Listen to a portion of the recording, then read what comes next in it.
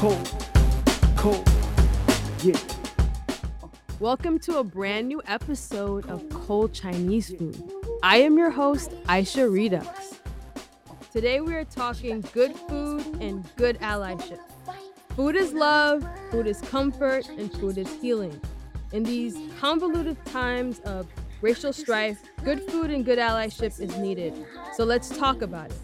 Today I am joined by the marvelous Diane Sanfilippo, chef and business owner, New York Times bestselling author. She's an ally. She's a big supporter of my book. She posted it. She recommended it. She's attended my webinars. She's wrote reviews. She posts conscious content side by side with her amazing food posts.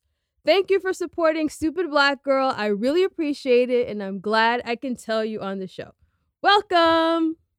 Thank you for having me. That was such a warm welcome. And you were so on top of it with my last name, which like people love to stumble over. It's the long Italian last name. Thank you for having me. I'm really excited to chat with you. Cold Chinese Food. What an awesome name for a podcast. I love it. Yes. I mean, I wanted to it just kind of introduced another side of me. Stupid Black Girl is just kind of very literal. It had to do a lot with just, attacking this microaggression and the book and the narrative. And Cold Chinese Food has to do a lot more with kind of like my identity as a creator. And Cold Chinese Food is something that has literally sort of always been on the side of my creating process. It's me just being on the couch, passed out from just working and waking up and working and waking up. And then there's Cold Chinese Food right there. I love it. Your page, your Instagram page is so exciting and savory. There's colors, there's cuisine. It's just like, it's happy. It makes me happy. Like yesterday when I was like, going through your page and stuff to kind of like, get some ideas and stuff to talk to you about, I was like, wow, the colors. It's so bright. So what's your food background and your food philosophy? So I think my background mostly starts from growing up around parents who cooked, mostly my dad, who's, the Italian part. People often will joke, oh, you're Italian mother. I'm like, well, not in this case. In this case, my mom's a German Jew. And I think when she married my dad, it was this moment where she thought, okay, great. Well, I'm going to cook Italian food now. And so I always woke up to, we called them noisy smells, because you would just wake up and you wouldn't hear it, but you would smell it. So that's a great term. Oh, that's a great term. Noisy smells. I'm gonna start using that. Okay. It's like you're cooking onions in a pan and it smells amazing and it's just onions in some oil maybe, but my dad would be cooking tomato sauce. We didn't call it gravy. We called it tomato sauce. And that smell would kind of permeate my clothes. I would leave the house and totally smell like tomato sauce on the stove. So I think really my food story started with that and then evolved over time into this collision of health and food, because many years later, learning about the health or ill health of family members over time, there was a lot of cancer on one side of my family. Later, I found out there was a lot of autoimmunity on the other side of my family. And so back around 2005-ish, maybe 2006, 7, somewhere around there, I started getting into the cross section of nutrition and health and learning that, hey, the food that we eat could actually impact our health. I mean, now that sounds duh, it sounds so obvious, but think about how things were back in 2005. We just knew of this like low fat or not. Like there was so little in terms of how food impacts our health, at least to me. I was in my early 20s. And so that was kind of an aha moment that if I could eat a certain way, maybe I could prevent cancer or, different things like that. Not really talking about getting into the nitty gritty of, this will never happen to me. Just what can I do? I knew, okay, if you don't smoke cigarettes, you'll probably not get lung cancer, but maybe you will. But, it's just those little things of like, how can we feel more empowered with the food that we're eating? And so that's really where the background and the collision of all of this became a career for me, because I love to cook. I love food, as you can see on my Instagram. Oh, of course. These days, I don't talk as much about a lot of the health because I've done that for a decade and I'm a little tired of talking about the nitty gritty parts. But I love food. I love good tasting food. And I just want it to be healthy by default. Like I want to Okay. use really high quality ingredients and teach people how to make their food at home taste really good and look really good. So to that point about colors, Mm-hmm. bright, colorful food is so important to me. I just feel like it's everything. That's great. So it's healthy, good, appealing food. Yeah. And just Yeah. really flavorful. I think a Okay. lot of people feel like they're not good cooks, and they're probably not because they're not seasoning their food. Yeah. And they realize and they watch me in an Instagram story and they're like, oh, that's how much seasoning you use? I'm like, yes, dear, please shake that again, a little bit more. Yeah. I hear you. I mean, I grew up in a West African home, and you talk about noisy food, like noisy smells, like that's just a big part of my life. And I feel like as much as we feel like we've heard about, nutrition and how to eat, it's still something in, like, parts of the world and, cultures that I'm from that you can't hear enough. Yeah. My father had diabetes, my mom has high blood pressure. So when you talk about seasoning, there's like, that's the one thing we just gotta, I'm like, Mom, like, the what's it called? The Maggi cubes and the Sazon, that's actually salt. She's like, it's not salt though. It doesn't say salt. I'm like, it's still salt. It's sodium. So yeah. Funny. Um so tell me a little bit about, so it's paleo, like heavy. But I would Right? say originally Mhm. about a decade ago, that was again sort of the cross section of where I landed. I was Mhm. studying nutrition, and I had this feeling or this sense that we should eat like our ancestors. And I was thinking grandparents, great grandparents level. And then when I learned about this idea of, well, what about all of our ancestors as humans? Like going way, way back. Like, what is the ideal human diet, not just Italian, German, et cetera? Because also recognizing that many of us are not from one lineage. I'm not just Italian. I have all these different things mixed together. And so if my people from Italy were Mhm. eating certain foods, well, the other half of my people from Germany were eating different foods. And so I had been thinking about that. And then when I learned about this concept of, well, can we go further back to what is appropriate for kind of just base level all humans? So that was really where I started diving in. But over the last decade, I've definitely, pun intended, evolved my point of view to realizing that, what, even if some of these foods might not be ideal for taking up the bulk of our plate, like I'm not somebody who fills most of my plate with grains, for example. I'll Mhm. lean more on vegetables and protein, like meat. Um, that's just something that I'm still going to include, even if 10 years ago I didn't. So I'm somebody who is definitely open to learning and adjusting the way that I teach things. I don't like for Yeah. things to become dogmatic. I don't like for food to become religion, because then ultimately what happens, and this is something I'm learning a lot more about Okay. in this sort of attempt to be a better ally, is how just alienating and how elitist it can be to look only Ah. at eating, saying never to eat grains. Well, they tend to be the least expensive thing, and they can be a healthy food in the context of, what else can we adjust around it. But anyway, that's where I started in terms of my career. But where I'm at now, I pretty much eat gluten free. When I was kind of thinking about this conversation, I was trying to find like my own intersection of understanding what you do, food, how much I love food, and race. And the word you brought up was elitism. And that is huge. And it's something that I overlooked. And living in the South Bronx and, having had like moments, in big portions of my life where I'm just kind of, I decided to dedicate myself to health and doing my yoga. And like my neighborhood is like fried chicken spots. And then there's like sushi in the supermarkets, but I don't think they like, I feel like that sushi's been there for a while. I feel like that sushi's been sitting there just like this cold Chinese food. Like, I want that, but I don't know. Yeah, I don't even Yeah. know. So that's something that I'm definitely interested in exploring. And I know that there's like a ton of documentaries that go into that.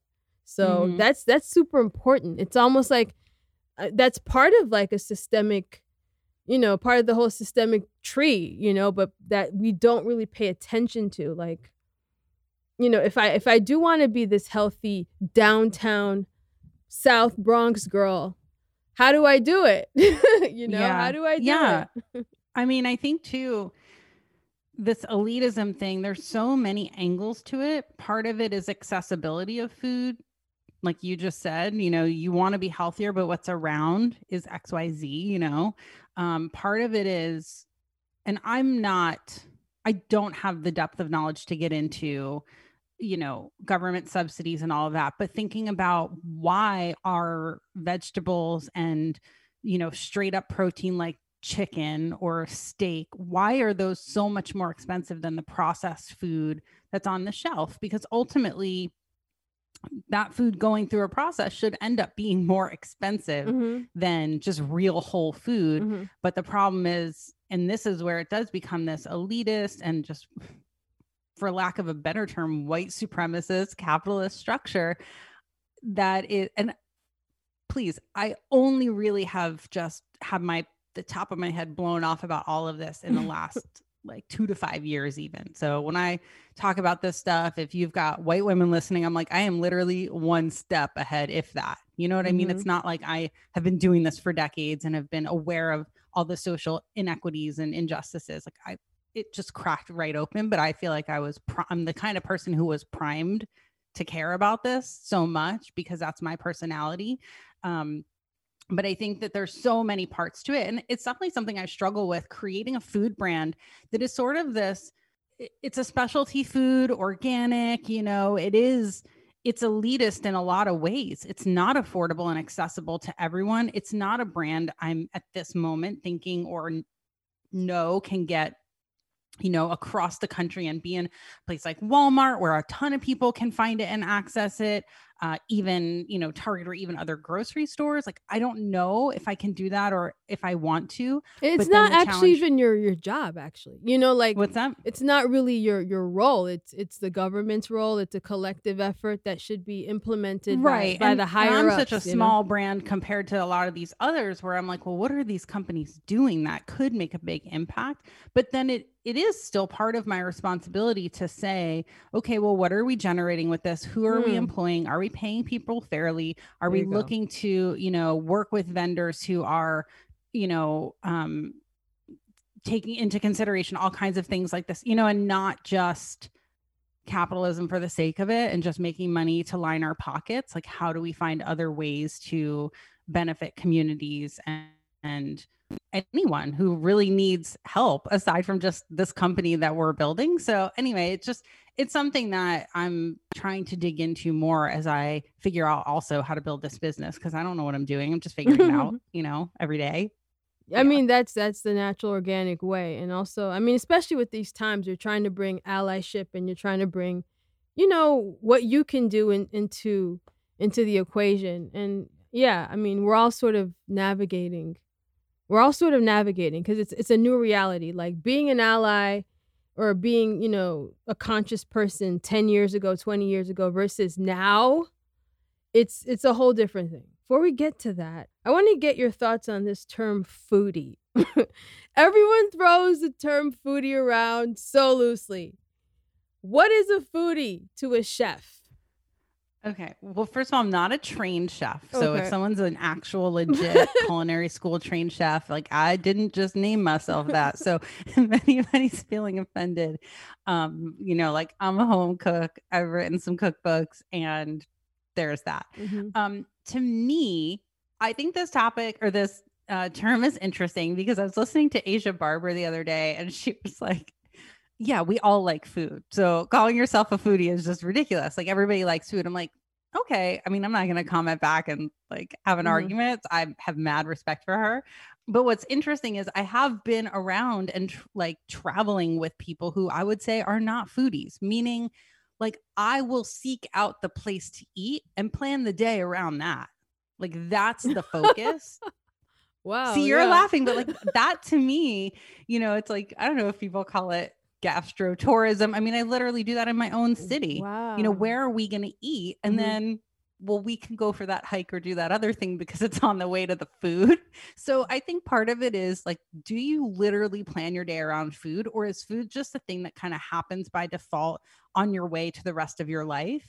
For those of us who consider ourselves foodies, it's like the most important part of the day. And also always trying to, I think, find like, what is the best kombucha? You know, I'm going to try a bunch of them. I will be an early adopter of a new brand to try it, but then I will quickly let you know that one's not the best. And I think some people just, you know, I'm not a fashionista. So what's a fashionista? I don't know, but it's not me. I'm here in my sweatpants every day, you know? So I think there are people for whom food is fuel, or they like good food, but like to seek it out, to tell other people about it, to know what makes it better. I don't think that's everybody's favorite thing to do.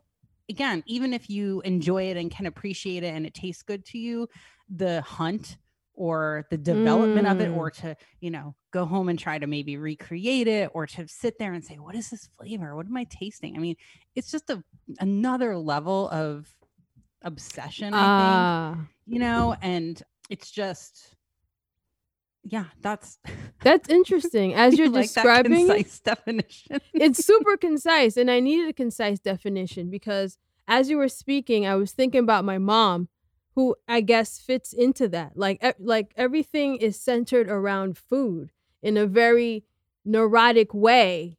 And food is like also like her process of therapy and her process of like what she puts into food and the presentation and how insane she gets when I'm like, whoa, it's still on the plate, you know? Yeah. Yeah. And like, I don't want to waste a meal. Like, I don't want to go eat somewhere. And this is not about elitism, because it's not like, oh, it has to be organic, grass fed. It's not even that. Like, it better taste damn good. And if it doesn't taste good, please don't. Like, I don't want to waste eating on that. Like, give me a really good sandwich. Don't give me a mediocre sandwich. But that doesn't mean it has to be gourmet or anything like that. It just means I really want it to taste good. Like, make it a really good grilled cheese. If you're going to, don't like half melt the cheese. All those little details really matter. It's just a whole experience, you know? I like that word experience. I like that word experience. For me, like, the reason why I asked you, like, I guess the word foodie is because I didn't start hearing it until I really started hearing people from LA saying it. What's that guy's name? Kim Kardashian's friend. Oh yeah, Jonathan Cheban, the food god. Yeah, he was like, I'm such a foodie. Like, he kept talking about foodie. And then I thought, to me, like, that meant a palate. Like, what's that Bravo show, Top Chef, where I think that's part of it too. Yeah. I think looking for those excellent flavors. Like, I think that's something that people have come to know of me, and which is one of the reasons why creating food products in a certain way, intense flavor, is so important to me. Like, please don't give me something bland. Okay. I mean, I get really upset if a restaurant feeds me a salad that's missing acid, and that's so snotty. Do you know what I mean? But I'm like, I just paid you $16. Where is the lemon? You know? No, like, this is the stuff we all need to know, so we know we're getting our money's worth. Like, if we're paying $16 for salads, we should know what a good salad tastes like. You know what I mean? Like, that's what makes sense. So I think there's a lot of things to come together. I don't always think every foodie is someone who also cooks, but I think often it is partially that, because think about this, like, there are probably a lot of mechanics who are really into nice cars. They understand how it works. They know, you know, there are probably a lot of writers who read other excellent writers. So it's like, when it's partially your craft and you can find really good food. And I think a good example of this too are chefs who work at excellent restaurants often love food truck food. It has nothing to do with it being, you know, at a 5-star restaurant. It's all about the flavor and the just like whole experience of eating it.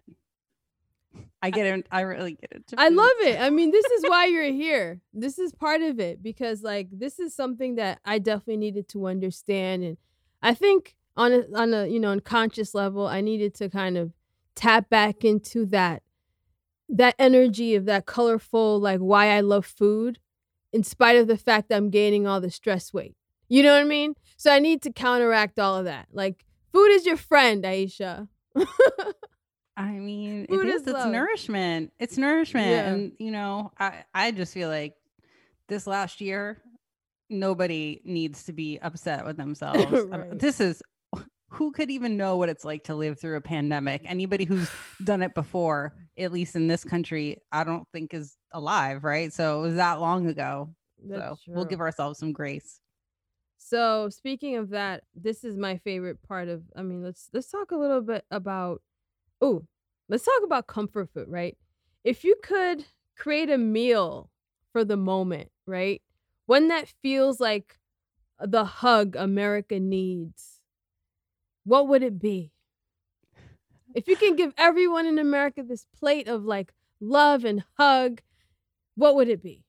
Okay, so partially this is totally legit, and partially I'll have to just have a shameless plug, because when I think of what I eat that tastes like comfort food to me, it's usually going to be Italian flavors. Like I was saying, when I would wake up to that smell, it's a recipe that is in my first book, and it happens to be the one that you could do paleo, or you could add cheese. I guess if you wanted to not have meat in it, you could do something different, but that is not something that I will teach you. But it's a bolognese bake recipe where we're using spaghetti squash as the base. And I know, you might want regular noodles, that's fine. But this bolognese dish, I think people often, so here comes the foodie, people often think that bolognese means like red sauce with meat. Yeah. And that's actually not what bolognese is traditionally. Okay.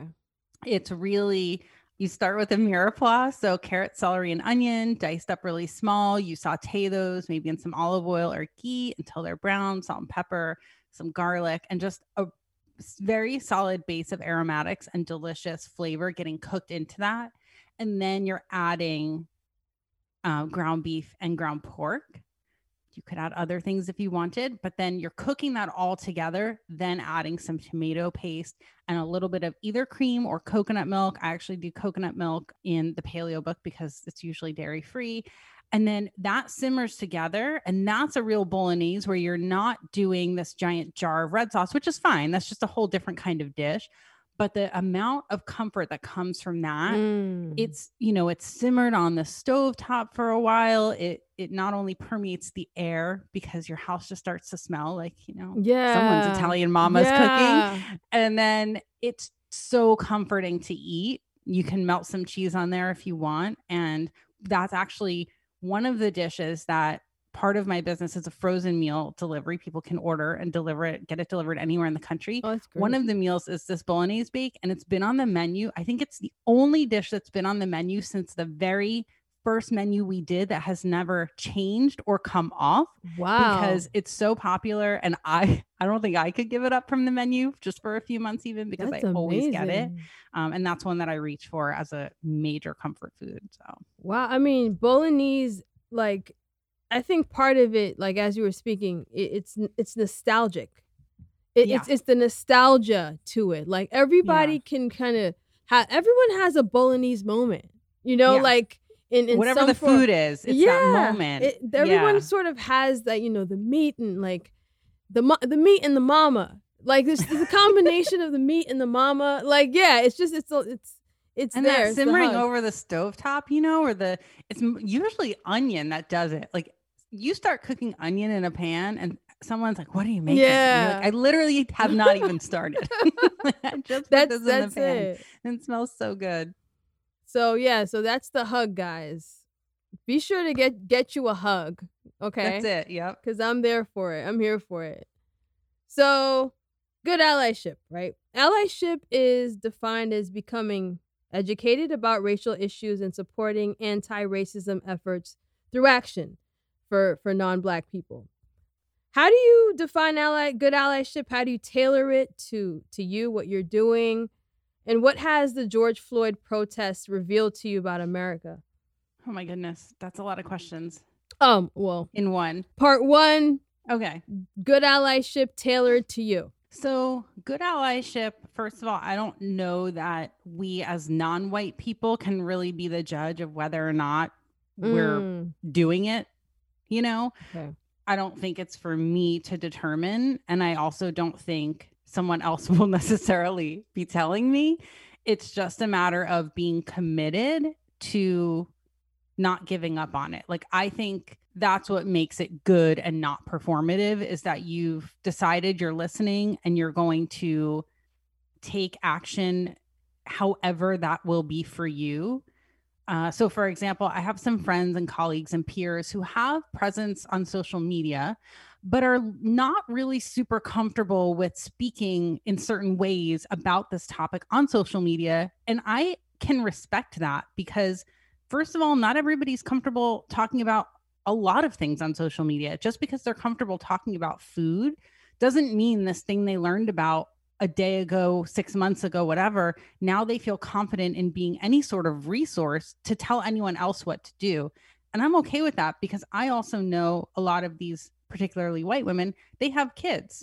And so what I watch and pay attention to is, what are they doing in speaking to their kids, and how are they leading by example in the lives of the tiny humans that they're raising? Mhm. So, I think good allyship, as best as I can define it, is really being open and listening and knowing that what makes a good ally is really not for the person who is the ally to define or determine, but to listen to what the people who need the allyship are saying matters and is relevant and what it looks like.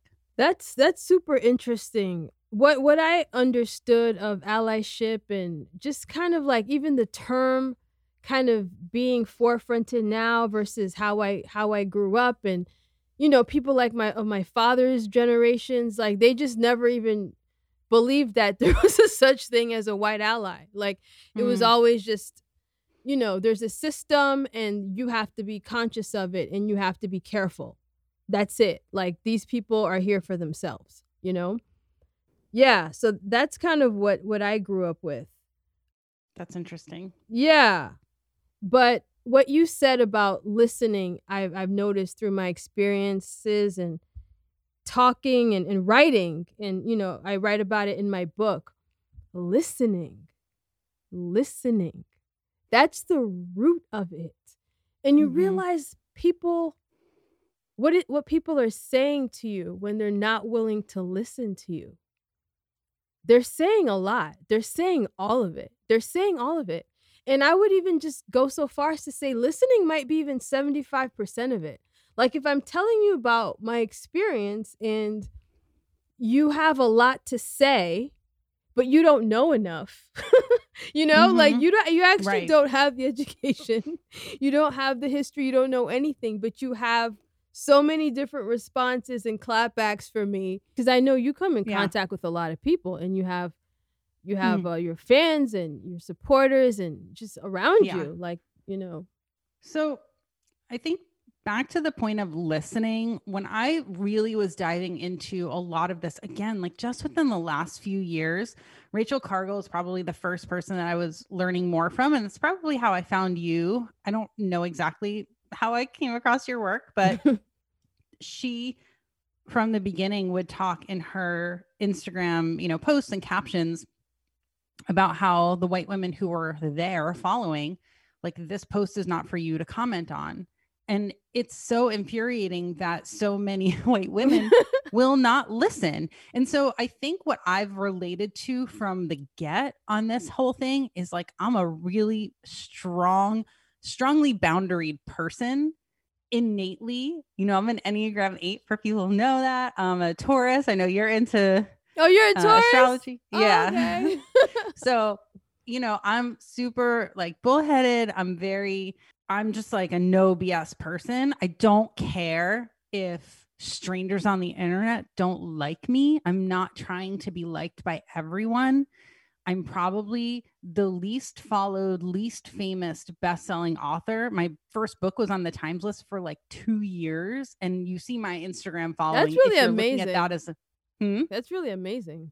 It's crazy. Oh, yeah. But like that metric of how many people are following, I think it's really a testimony to how polarizing I've been for so long, because I've not shied away from these conversations. Like when gay marriage was legalized and I'm posting about it and unfollow. I'm like, there's the door. I don't care. Like who I'm letting in my space matters to me. Like how I'm cultivating that space really matters. And so, so back to this question of white women listening or not, wanting to do something or not, where they fall on this spectrum. I think it's so complex. So I don't even know how to unpack this right now, but I feel like let me just caveat this by saying this is not a pass for white women, because I don't really have the patience for the nonsense that is the disempowered female. Like I'm just not that person, but I do have more empathy for it now than I used to, having listened to a lot of stories and knowing that my life story is very different from other people's. From a young age, I was somebody who, through my experiences and the, traumas or indirect traumas that I experienced, my lesson was I need to take care of myself. Other people's opinions are not that important. Do your thing. You have to look out for yourself. And I realized that a lot of women, that's not the experience that they've had. They were have been very conditioned to get in line, societal norms, yada, yada, yada. Right. So all that being said, there's a huge percentage of white women in particular who they don't know who they are or what they want, how to show up in the world for themselves. So to expect them to have a reverence or a respect or an ability or willingness to sit and listen and learn from anyone else, because they don't even listen to themselves. They don't know who they are. So this is me as a white woman saying, I get why a lot of other white women aren't stepping up to be strong in this moment, because they're weak. They're not strong for themselves. So how do you expect them to be strong for someone else? And so that is a real problem that I see. But then that's where women like Glennon Doyle, as a white woman who's trying to get other white women to not be meek and timid and, cowering in the corner. I didn't understand her at all like 5 years ago. And now I fully understand her. She was on Oprah Winfrey's stage and she was like, white women, we need to blah, blah, blah. And I was like, what is she talking about? Like, I didn't even know what she was talking about. And I also didn't relate to her. I was like, what is all this nonsense with all these people who just, they married the wrong guy and they did all these things that they thought they were supposed to do. And I did not have empathy for it until one day I did, because somebody close to me told me more of her story and I could understand the full context of how and why somebody would make those decisions time after time and then end up being in this slightly disempowered situation where they don't even know who they are. So all that to say, I get it. I do, but I also don't really have time for it. But if somebody says, I'm interested, I want to do something, I want to learn, okay, cool. But then I've watched some people say that and show up for about a month and then like fall off. And I'm like, you are embarrassing. You have this in you to care. Why does it stop? Why do you stop caring about this? Why aren't you as angry as I am about this being things the way the world is? And I have to believe it's because they're not listening enough. Because if they would listen a little bit more to what people are saying, how could you not be a little more angry? And I'm not saying that in a jerky way, but I'm just like, I don't get it. I really don't. That's really great insight. Like, I'm all about just kind of picking up different pieces of experience and knowledge from different places so I can assess and learn things better. I think it all also falls under that umbrella, that patriarchy umbrella, like white women, needing to feel like they belong or protected and feeling protected, and being protected by white men. And what does that mean? And I mean, for me personally, I've experienced over time, over the past few years, there's a difference between, an acquaintance, a friend, and like a white ally. You can have white friends that are not actually allies, and I realized that more over time, like, and this is stuff like that, friendships that existed over years. I'm like, how did I not know this about you? How did I not know that, if this day came, that you would sit there and just kind of like watch me or sit there and argue with me. And I'm realizing, wow, I don't know how many allies I have around me, but I do know I have a lot of white friends that might not be as invested in the future of Blackness or even my message. Because I do have some people that I have been friends with over years that have kind of turned away from me with the book. They've turned away from me with Stupid Black Girl because, the two parts of me, there is that crazy Aisha who's like, her reality shows and going nuts. And then there's the Aisha that's super conscious. And like that Aisha who is, the child of African parents in America is not the Aisha that they want to fuck with at all. At all. I think that's exactly what drew me to you, though, specifically was that balance. Reality shows and going nuts. And then there's the Aisha that's super conscious. And like that Aisha who is, the child of African parents in America is not the Aisha that they want to fuck with at all. At all. I think that's exactly what drew me to you, though, specifically was that balance, because that's how real people are. We have the frivolous things that we're into. And I love that about you. I love when you like record watching reality TV, because it's just, this is a real whole person who also has, deep insights and very intellectual thoughts around what's going on in the world in a, with a perspective that when I read your book, I could personally understand a lot of it due to the setting, because I'm from New Jersey. And so I could picture New York and picture where you're, the environment where you're walking around and, the club scene or any of that. Like I was like, I think I'm, a handful of years older than you. So understanding the time and growing up in those times, like I love that there are these two sides, and exactly what you're saying, where you're like, wow, I had these white friends who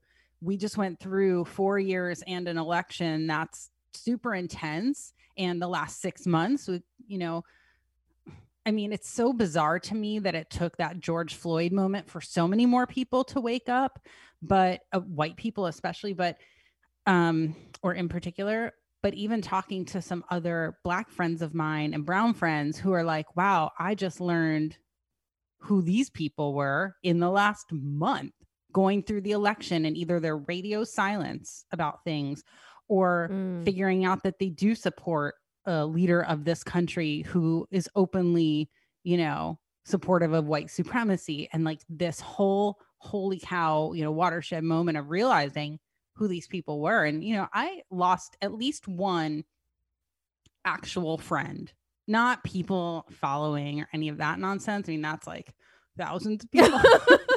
I'm like, how were you here? This is not the beginning of me talking about this. I always ask myself that with certain people that are just always there. I'm like, wait, what are you getting out of this?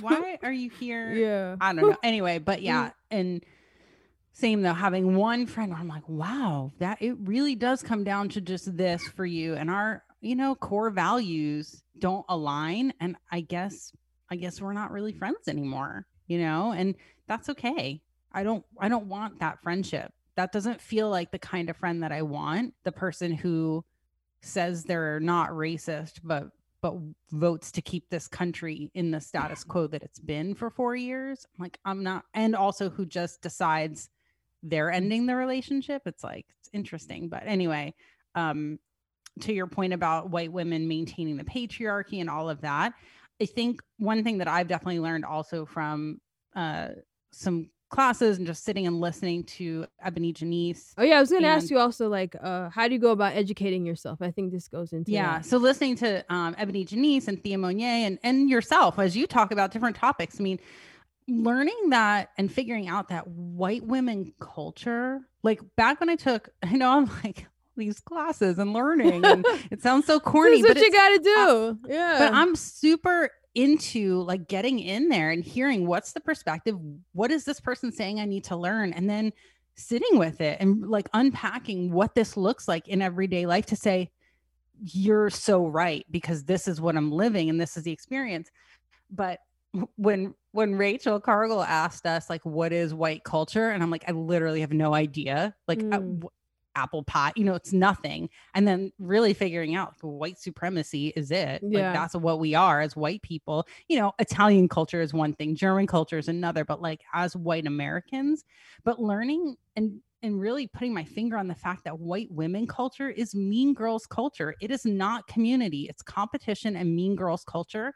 And it's the reason why, aside from that whole physicality thing I talked about earlier, walking into a big room of all white women is the worst feeling. Like, I don't want to walk into that room.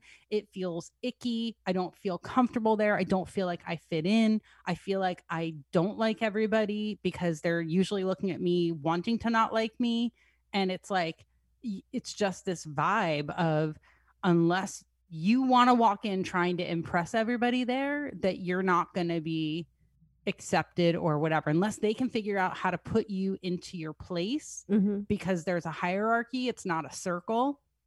So that's something really interesting that I've learned, that we don't have this community vibe of uplifting. But that's me. Like, you had that experience with me. That was your experience with me. It was like, that's how I am. I'm like, I love this book. I'm not going to say it if it's not true. I'm not going to blow smoke, because that's bullshit, But I really had a strong response to your book personally. I'm like, I'm going to share this with my community. A candle loses nothing. I really appreciated that. Do you know what I mean? No, but a candle loses nothing by lighting another candle. Yeah. And for whatever reason, I don't think that, I mean, I'm sure there are women of all colors who, are not communal and community based and want to uplift others. So I'm not saying it to be like, well, all white women do this and all women of every other, race are not this way. But that's my experience, that this innate, inherent competition that doesn't feel good. And we need to crack that open as white women so that we can understand that, like, us winning in the absence of other people winning is not really winning. Like, we can all be winning, whatever that means. I don't even know what that means. You know what's interesting about that? As you're speaking, I'm thinking about like Black women that I know that have kind of like grown up feeling super alienated, or being told they talk white, or being like less fashion forward, like saying that same experience about when they walk into rooms with certain Black women. So what's interesting about that is, like, also that last essay I have in the book that talks about 360 womanhood, how it kind of like goes all in hand, and like how women are towards women because of the patriarchy, because of this like fight we have for desirability, and how men feel that we owe them beauty. We owe it to them. Like a woman, like, just kind of the remarks they make off the bat about a woman. It's always sort of physical, what she looks like. And then the rest doesn't seem to matter as much. So we happen to kind of fall in line with that, And I feel like with the women that, I have kind of fallen out with, or had like social distance from. Intentionally. Intentionally social distance from. A lot of it had to do with that femininity factor of loving to feel like they need to be in that room as white women, and they need to be seen and appreciated as white women, which is like an experience of being a Black woman. I never counted on that. I never put stock in that. I never expected that. I never expected to be in that room and be looked at these people. Like, I didn't really care. But I saw the dynamics of how important that was to certain women, and how that carries over into quote unquote political thinking and political ideology, even though it's not really political, because we're talking about humanity. We're talking about people's lives. We're talking about people being killed, and, and just how, I guess it's kind of terrifying to me how people can be, I don't know if it's a programming or a veil, just so disconnected from that, to which they can still argue politics in spite of it. I don't know. Yeah, I don't know how people can separate that at all. I totally relate to what you're saying, that this culture of like white women falling in line with the patriarchy and thus needing to compete to look a certain way. I think the reason why I have had, we didn't talk about this too much, but like I've kind of always had this reception amongst other white women, like their initial response to me before they actually know me, just based on something they know of me, has been negative. Ooh. And I think it's because they inherently feel that I'm not trying to be in line with the same thing they're in line with in that whole patriarchy thing. Like I am not trying I've to always be the felt cutest. that same way too. Do you know what I mean? That So, whole like, autonomous thing. You know, I come into a scene and I just believe in myself in an ability that I have that has nothing to do with how I look, because I'm not the cutest one of whatever it's going to be. You know what I mean? Like that's, maybe it's like not being cute growing up in a certain way is like, well, I better figure out what's important about me because it's not going to be that. And so, you know, it's like that has always been the initial reception, is like, I don't have that experience of entering into a space of white women feeling accepted, comfortable, like I wanted to even do whatever it was that they were doing, or that their hierarchy for who was good or successful or whatever was what I wanted to be like slated into. And I think that you kind of hit the nail on the head with that's the patriarchy, and they're kind of staying in line with that. And I'm not. Like I'm gonna be the breadwinner. Like this is what I'm gonna do. I'm gonna take care of myself. You know what I mean? So it's a totally different vibe. Yeah, I mean, autonomy in a woman is extremely threatening, and the word that they use is independence. You know, oh, she's independent. I've heard men kind of use that word in ways that, oh, you know, she's independent to other men. And it's like, I've seen that, and it's like almost, what is it? It's threatening, it's scary, you know, and it plays out a certain way. It plays out in what I'm opening my eyes to with this election and Trump, and how much the patriarchy does supersede race sometimes, you know, and, you know, Black men and how they're voting and what they kind of feel not all black men, the percentage that are voting for them, and the people that feel like, you know, it's important to kind of be men and be powerful, or be white men as Black men, you know, before any type of equality is reached to Black women, and where that leaves us. What did these protests reveal? I mean, okay, for me, one of the most disappointing things was, like I said, the performative allyship with the influencers and the corporations, the fakeness. It's like, you have to deal with what you're dealing with. You have to deal with all these like somatic symptoms of racism, being Black, and just kind of the trauma. And then you have to deal with fake ass people giving you fake ass shit. And it's like, you can't escape it. You can't escape it, you know? So, but what's one of the most disappointing things of this whole kind of unmasking for you? Well, this might sound sad, but like, I'm actually not surprised. So maybe it's disappointing that even in the face of, okay, like you actually saw it happen. You've heard that it's happened many times, you know, many times a month, that Black people are being killed at the hands of police for no reason, or even for a reason. But, you know, that situation ending and the person being killed is still not right. Even if somebody stole a pack of gum or whatever it is, like all of these things are not reasons to be killed, you know. I think it's disappointing that even with that, even in a moment where most of the world had the pause button pushed to look at this thing together. And I think that's why this collective moment happened the way it did. I think, you know, I've been listening to and witnessing many other lives being taken.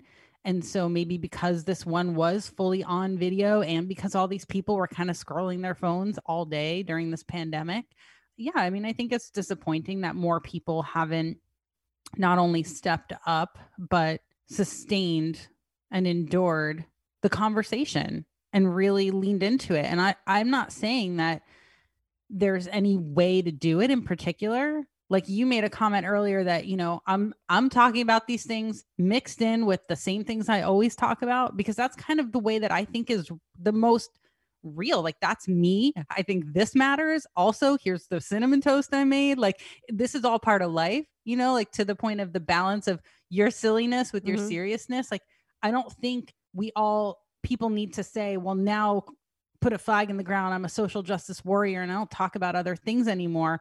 But I think that it's really telling and disappointing when it literally falls off the radar entirely.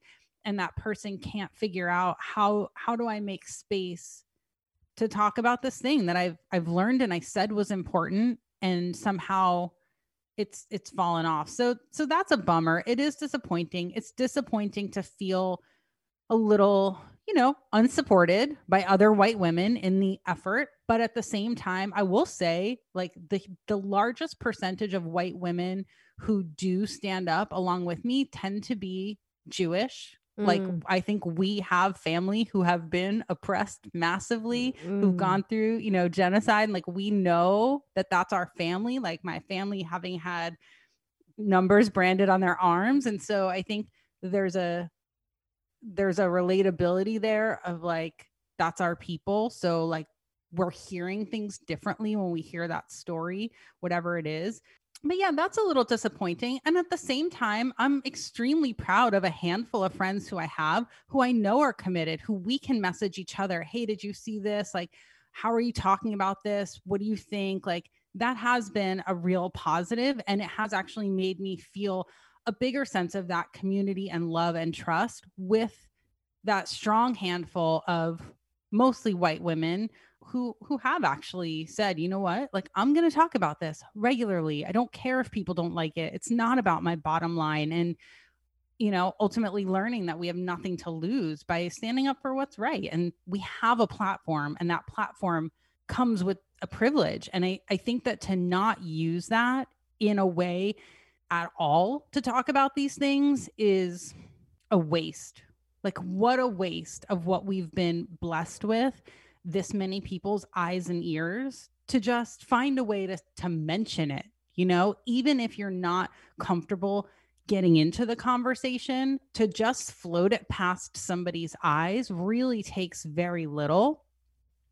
To reshare something to your story that moved you, that you feel is important, to just take that moment to say, you know, what if you have a few thousand people who might see it? You don't know when you're going to connect with one of those people, make a difference in their life and their heart and the way they think, the way they see things. Do you know what I mean? Like, it takes so little that when people won't do it, that does disappoint me. I'm like, this was the least you could do to just use your platform a little bit. Especially when you have a platform and you know you have a power, you know? It's just the this platform fear. is a power, and it's unfair because, like, I think people like to keep it in a space where these are Black problems, you know? And I feel like the people that are, you know, totally like disinterested or whatever, it's always like, oh, these are Black issues. This is Black history. Yeah.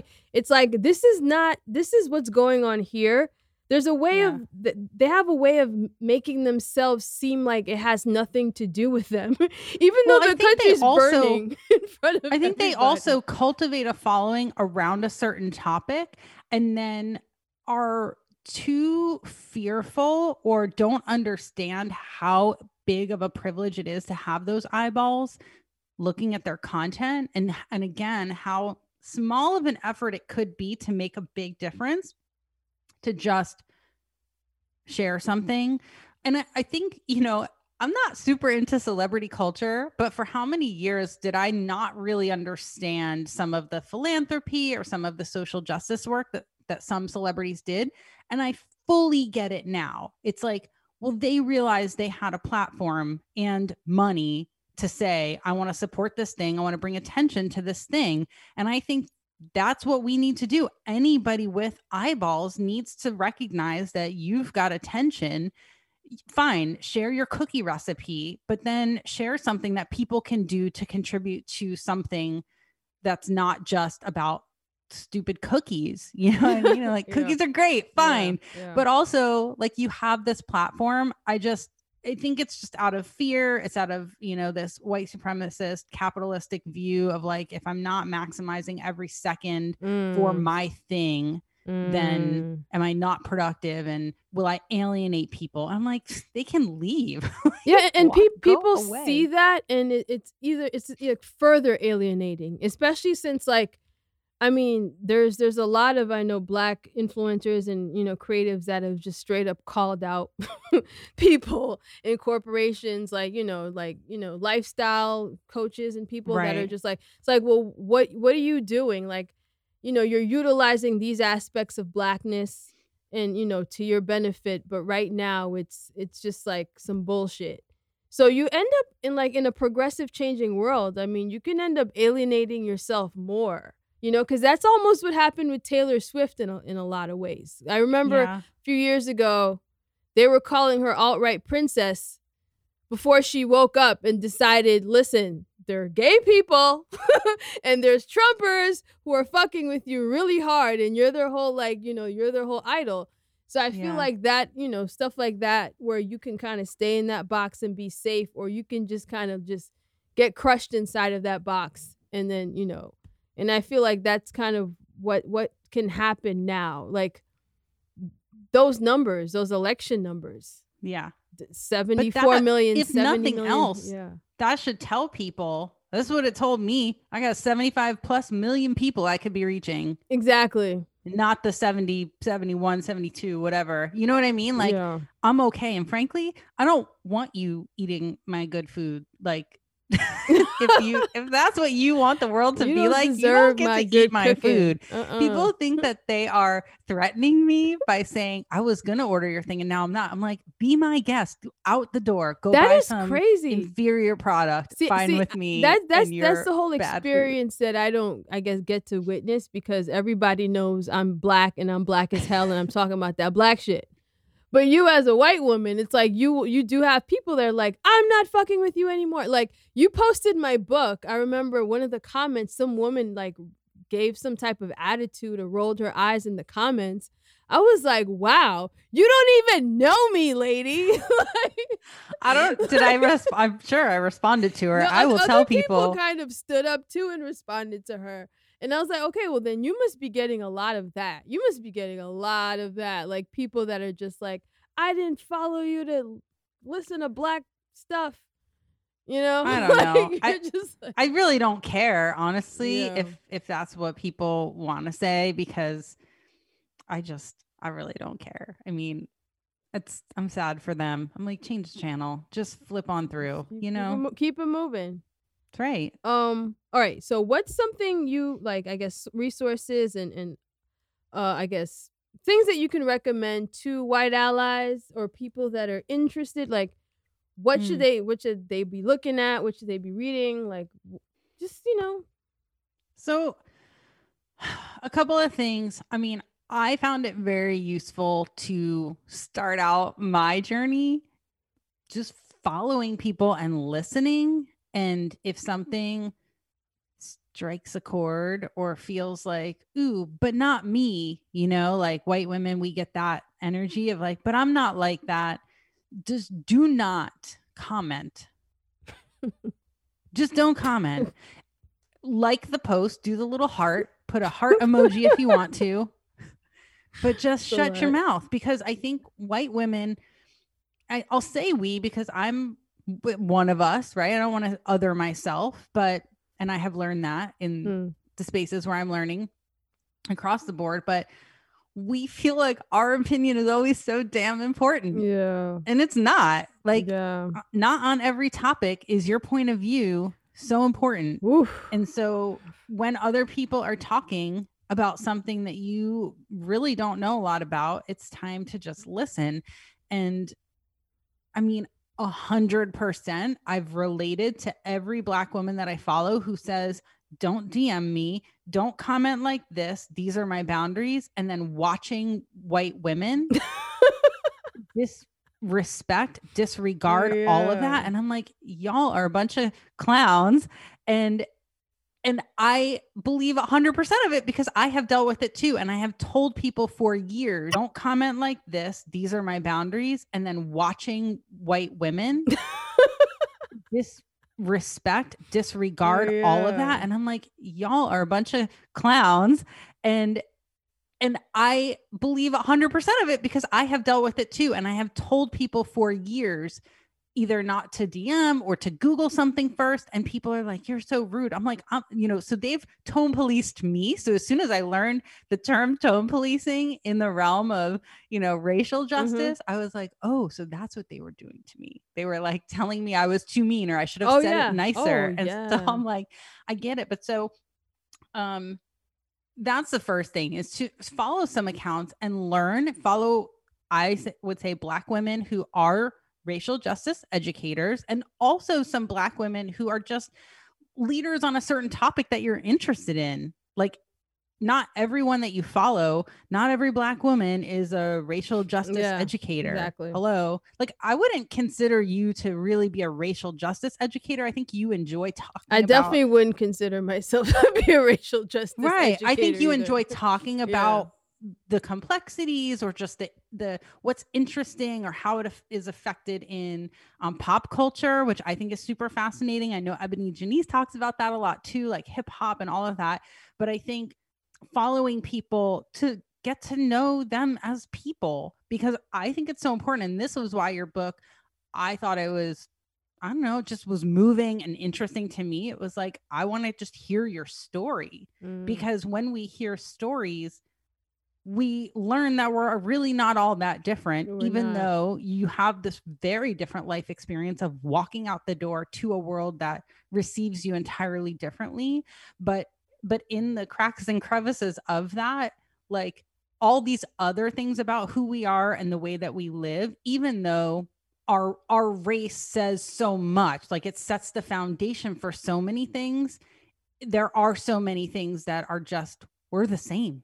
You know what I mean? And I think people don't want to take the time to see that, like, growing up and having these difficult relationships or whatever it's going to be, it's like our life experiences run parallel, but they have complexities that are so different. And I think it's both a combination of seeing our sameness and honoring our differences and respecting the differences. I think that's something that a lot of white women feel like, well, I don't see race. And it's like, well, that's like saying you don't see someone's full experience then. And that's so blind. That's being blind in a very negative way to the whole of someone's experience. And that's something that, I've learned through this process. So following people who do this work as this work and just really listening, you should be embarrassed to respond if it's like year one of you learning and you're not in an actual workshop where the person is saying, what do you think, white woman? Like where the question is to you as the white woman. Otherwise, literally just keep listening because plenty of other white women will respond ridiculously that you can learn from, but don't let it be you because that's super embarrassing. Yeah. I mean, I'm sure you've seen some of that stuff on my posts. Some of these responses. I watch it, but I think that's probably the most important thing because I've just really learned a lot from those examples. And then, paying for classes with people. I mean, it's not silly to say, I don't understand this topic. Let me learn from somebody who sees that this is a need. They're going to teach a thing, whether it's 25 or 200 or whatever you're going to pay to show up and dial in. We're all home. We know how to use Zoom now. And sit and learn something and really listen and don't say not me or I haven't done that or whatever. To your point, we started the call and you were like, I really want to pronounce your name right. And I'm like, well, I've learned something important about that like the importance of a name to non-white people. I'm sure there are some white people where that carries a really heavy weight too. But as white people, like mostly, I don't think it does. Mostly I'm like, whatever, it's my last name. I get it. There's a lot of syllables and it's not personally deeply offensive to me. I'm not part of, an oppressed group aside from being a woman in patriarchy. So it's not deeply upsetting and hurtful unless we're friends for a long time. And I'm like, okay, I'm just bored with you not saying it right. Mm-hmm. But but that's a totally different experience for someone whose first name is Kamala, for example. Yeah. And it's like, there's so much gravity and weight and importance to a name, and learning how critical that is. Like, that's something I learned in a class, that like it can be considered a microaggression to not, or not even micro, to not say someone's name specifically. You know, that's something that Ebony Janice, she always like, I go by Ebony Janice. Like, she will say it over and over because she's tired of people not saying it the way she wants it to be said. You know, so I think all of that is really interesting, and we can't expect to like not like tune in and learn. We have to really pay attention and learn and understand that this is people's lives on the line and everyday life experience, not just life and death, but like walking outside and feeling safe or not. To me, that my goal with like my community online in particular, I want somebody who's not white to feel safe in my space more than I want more white people just following.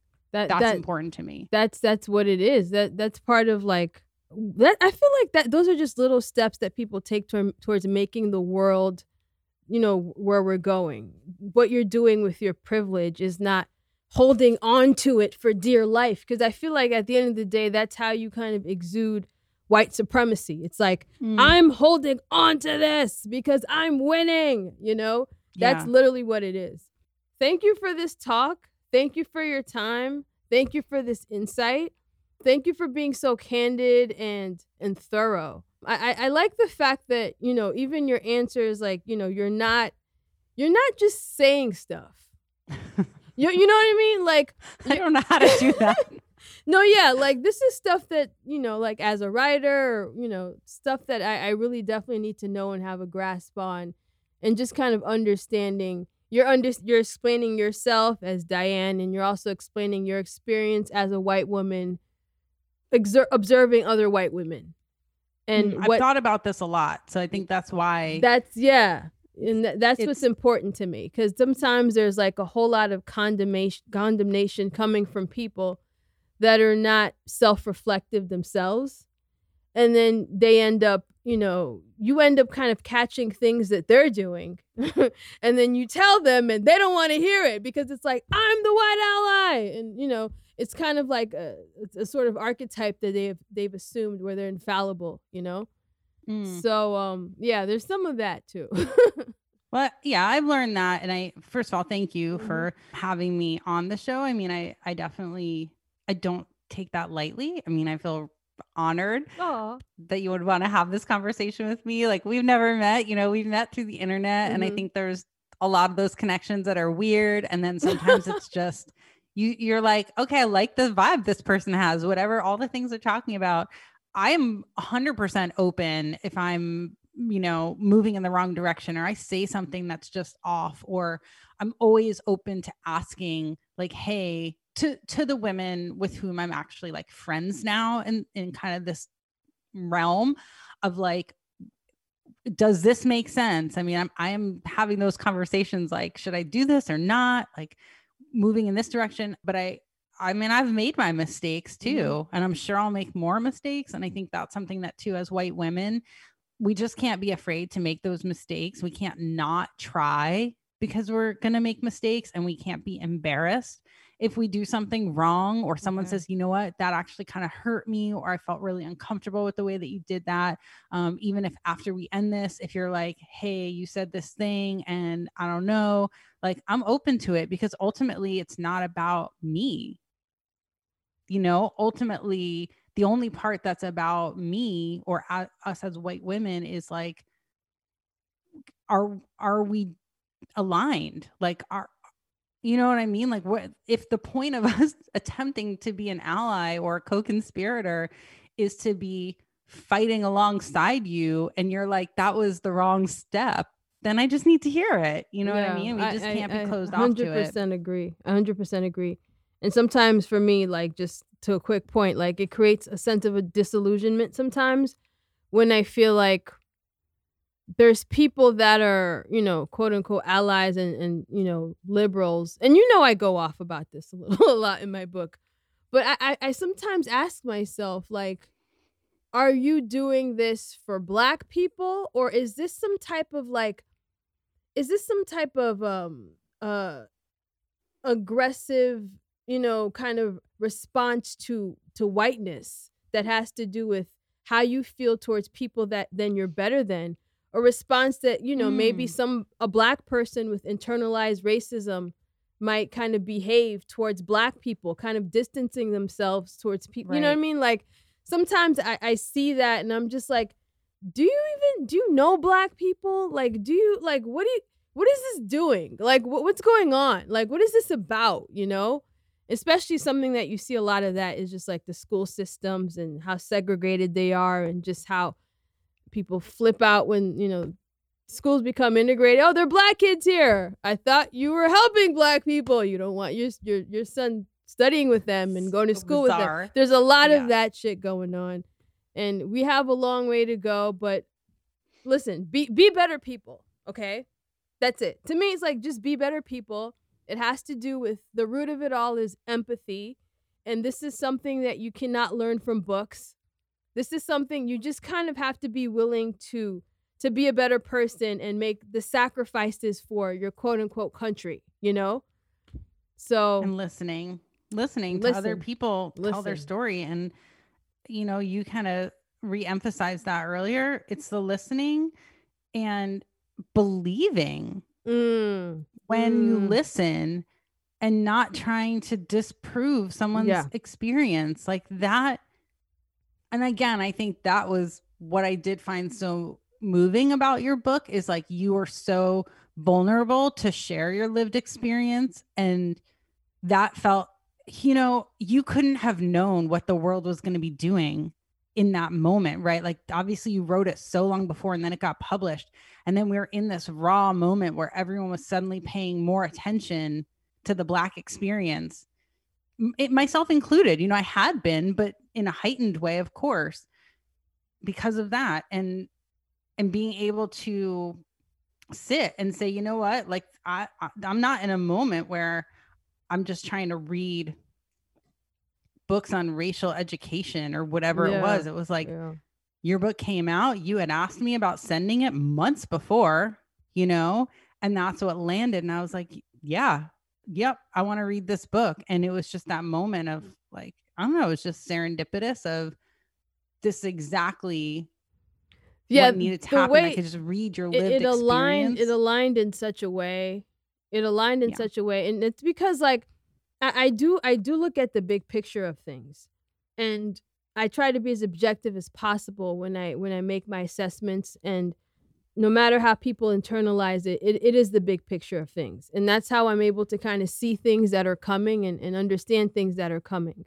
So I think the book, just the way it took off, like, as soon as I decided to write a book, I met the publisher like 3 months after. Like, I was expecting such a difficult journey for this book, but it just happened because I guess it needed to come out when it came out. So here we are. Tell us about Balanced Bites and the whole food center, and tell us about that. Okay. In your program. Okay. Well, Balanced Bites is a food brand now. What started originally many years ago, actually Balanced Bites originally was a meal delivery business here in San Francisco. I started back in 2007, 2008, and then I stopped doing it as that type of business. It evolved into a blog, into a podcast. I had a health-oriented podcast for 8 years. We did 400 episodes. It was called the Balanced Bites podcast. So Balanced Bites is a brand. Really, that was kind of the early evolution. And in the last 4 years, I created a line of organic spice blends and later released frozen meals that can be delivered all over the country, the spice blends as well. And then in the last several months, created a few gluten-free, they're vegan friendly granolas, and people are like, this is the best granola I've ever had. It's not too sweet, and it's like the right texture, and it's just so good. And now just developing into all other kinds of food products, because I don't know, that seems fun to me. So why not? And I'm a foodie. I say that with, tongue in cheek, but, and so now the shop it's funny you talk about the book process where you're like, I don't know, I just decided I was going to write the book, and then I got the publisher, and it wasn't this, struggle of it's not going to happen. It was like you made it happen. You just pushed forward. You made that decision, and then more things kept coming in line. It's kind of what happens with me. And I know there's a joke of like, did you manifest it or is it white privilege? Like it's a little of both. But I don't know if you've heard of human design, but I'm into every kind of woo there is. So Ooh. Human design is like this way that your energy works. And I'm a manifester in human design, which is about 8 to 9% of the population are manifestors. Ooh. And Human essentially design.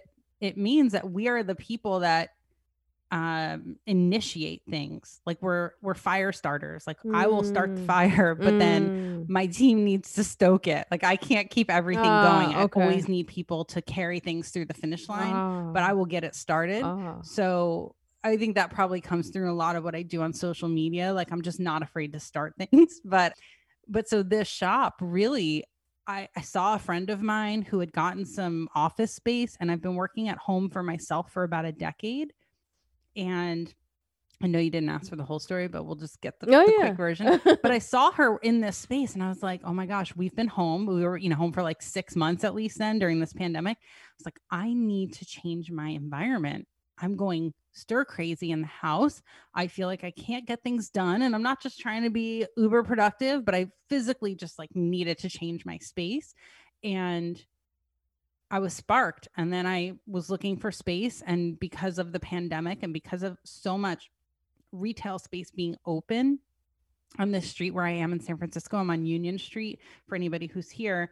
I was able to get a great deal on a lease and just great. Okay. Now I've got some office space and retail space, and I guess I'm opening a store. Like this whole thing. That's just so happened. Awesome. It's really great. I mean, it's wild. It's bringing it all into like a real fruition, post-apocalyptic world. Yeah. It's like, to me, it's like everything's destroyed, but here's balance bites. We're still, you know what I mean? Like there's something. It does feel like a legit rainbow coming to life, because my whole brand is like all a bunch of rainbows because it's just what's more joyful than a rainbow. But I love that I can do something in my local community. I love retail. I like helping people find a thing that they're going to take home and really enjoy and like have a moment with. And like, that's fun. That's my life. I grew up in retail. So I don't know. It all feels really natural and normal for me. And this street is one that I know for the last 20 years. And so it's just, I don't know, it feels really good. There's a shop that opened across the street recently. It's a grocery store. And then I'm selling other types of food products. And it's just, I don't know, it feels nice to do something offline again and to be in the community. Like here, this is a real business. This is not just this like online thing, it's like a real, you can come in the door. That's cool. So, I mean, you're a big inspiration. This definitely inspires me. I have, my ideas. I'll share them with you a little later at some point, I want to hear. Yes. This was never in my head though, by the way. Literally not until that moment that I saw my friend did I even. Those are the greatest I did not things. think I was going to open a store. Those are the greatest moments. And I mean, I'm looking forward to like, if I ever make it to San Francisco, because I know I'll make it to LA.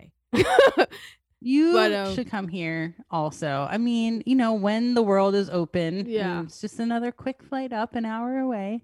I'm all for it. So thank you, Diane. Thank you for stopping by for some cold Chinese food. Cold. Thank you. All right, guys. Yeah. Next time. See you next time. Cold. Yeah. Aisha's so bright. She got the Chinese food. Niggas gonna fight for the last brown Chinese food. Genius brightly, consciousness lightly, spicier than hot wings. This is cold Chinese food.